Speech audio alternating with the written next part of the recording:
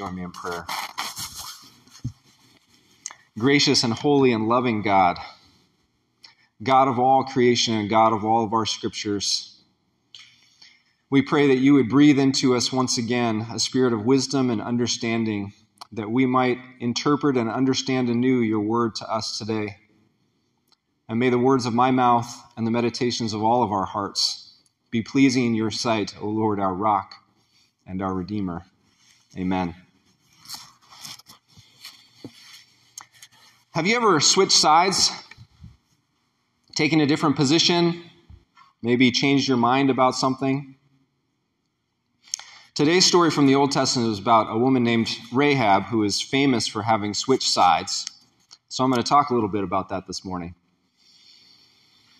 I hesitate to go into this story from the book of Joshua since there's a lot of troubling and controversial material in here, and many lectionaries avoid it entirely. But Rahab is also mentioned 3 times in the New Testament, so her story is clearly important. And I agree with Paul in 1 Timothy 3:16 when he said that all Scripture is God-breathed and useful for teaching, for rebuke, for correction, for training in righteousness. It's all about how you read it. So let's see what we can learn from this part of the Hebrew Bible. Here's the story of Rahab, as you may have heard it before. God told Joshua to lead the people of Israel into the promised land after they had been wandering for 40 years in the wilderness with Moses. Once they had crossed the river Jordan into this promised land, Joshua set out to conquer the city of Jericho. So he sent a couple spies to the city to check it out. Those spies stayed with a prostitute named Rahab who lived in the wall of the city. She protected those Israelite spies and helped them escape because she believed God was on their side. In exchange for Rahab's help, the Israelites spared her and her family when they destroyed the city. And Rahab was then celebrated for her faithfulness and became the great-great-grandmother of King David. The moral of the story seems to be that God blesses those who choose to be on God's side, even if they're foreigners or prostitutes. That's the traditional version. And it's pretty good. There is some grace in this story and provision.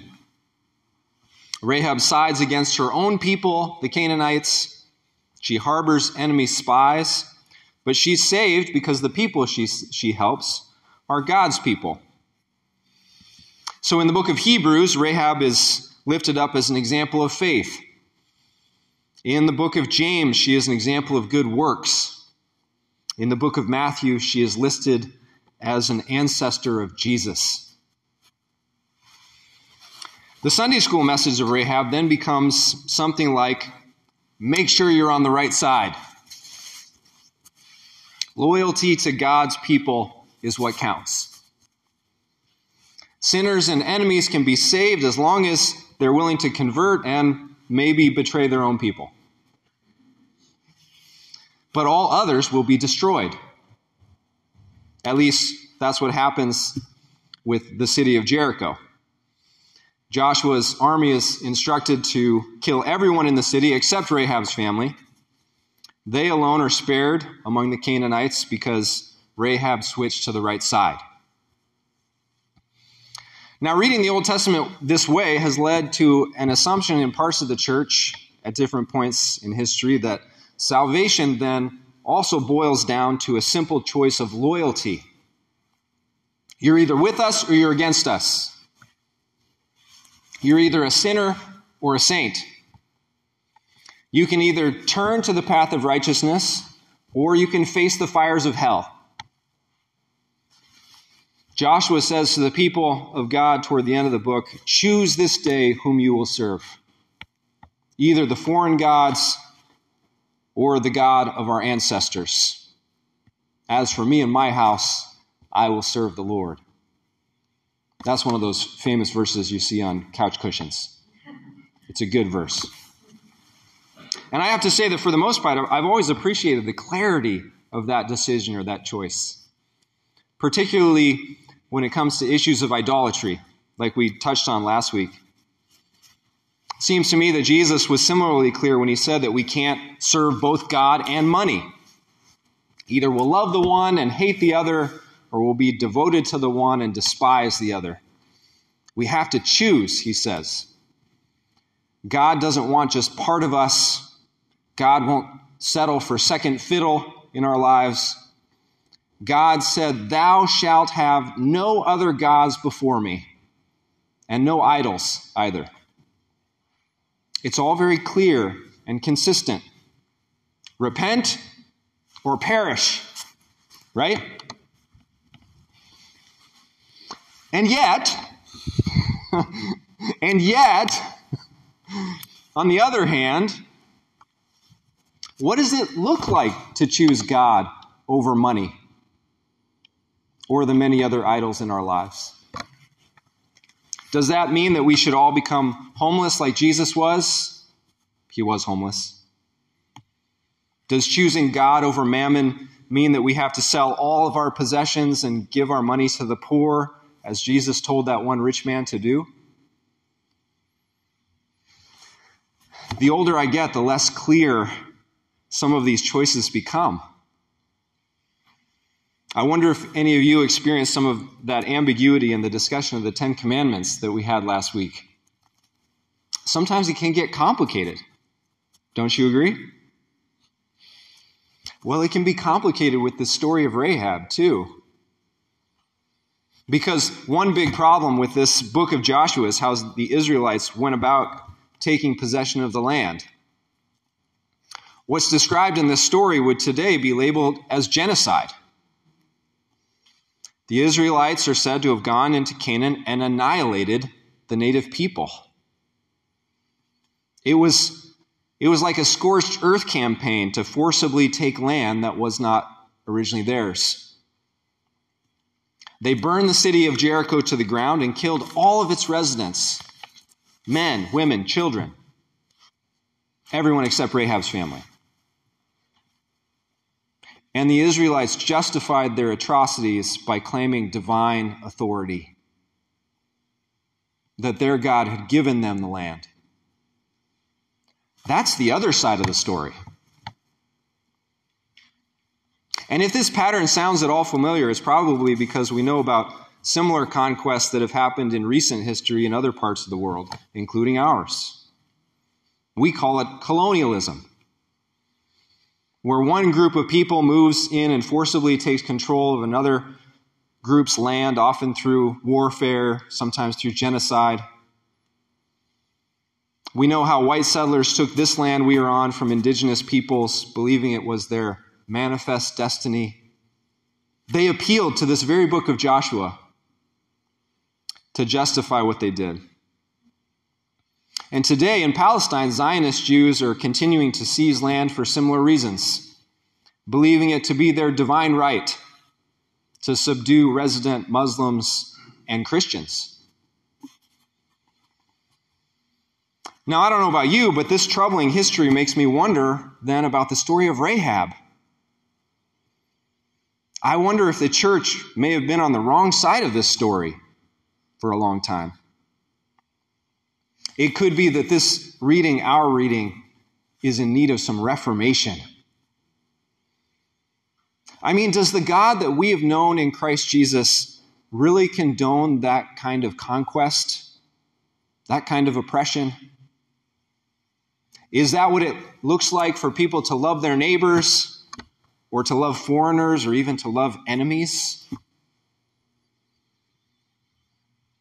Myself, by reading a good deal of critical scholarship and listening to the Holy Spirit at work in the world, I feel like I have crossed over to the other side of this particular story. I read it very differently now than I used to. I won't bore you with all the minute details of why I switch sides, but here's how it generally sounds to me now from what I think of as a Reformed point of view.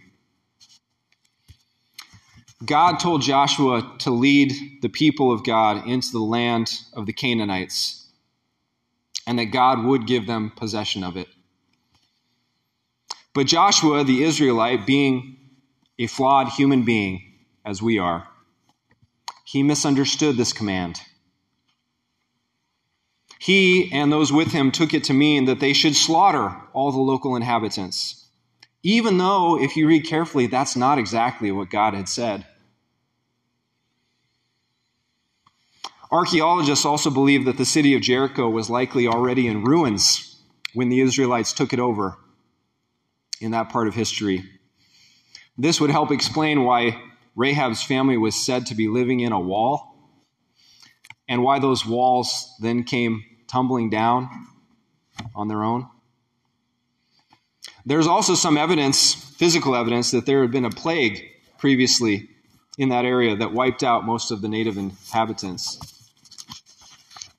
So it seems that all the Israelites would have had to have done was to move into this area and introduce themselves. That may have been how God intended them to enter the land.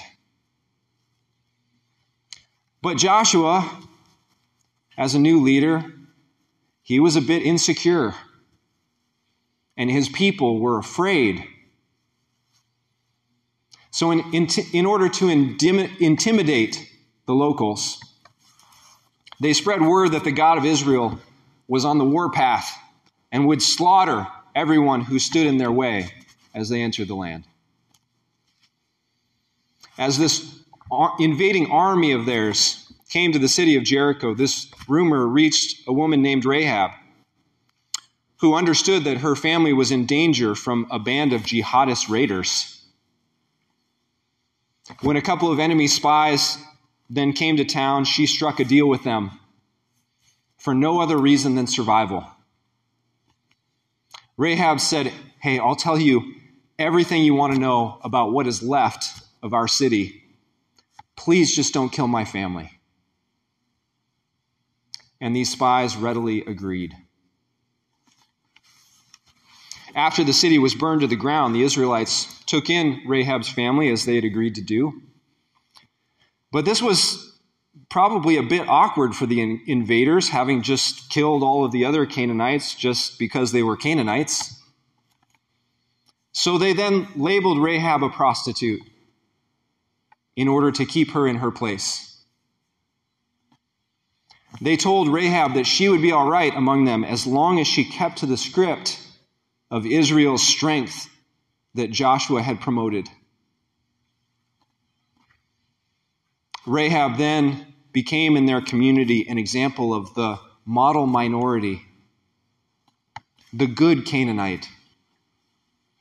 She was the exception that proved the rule that they had about foreigners. Rahab was a survivor who eventually became a legend.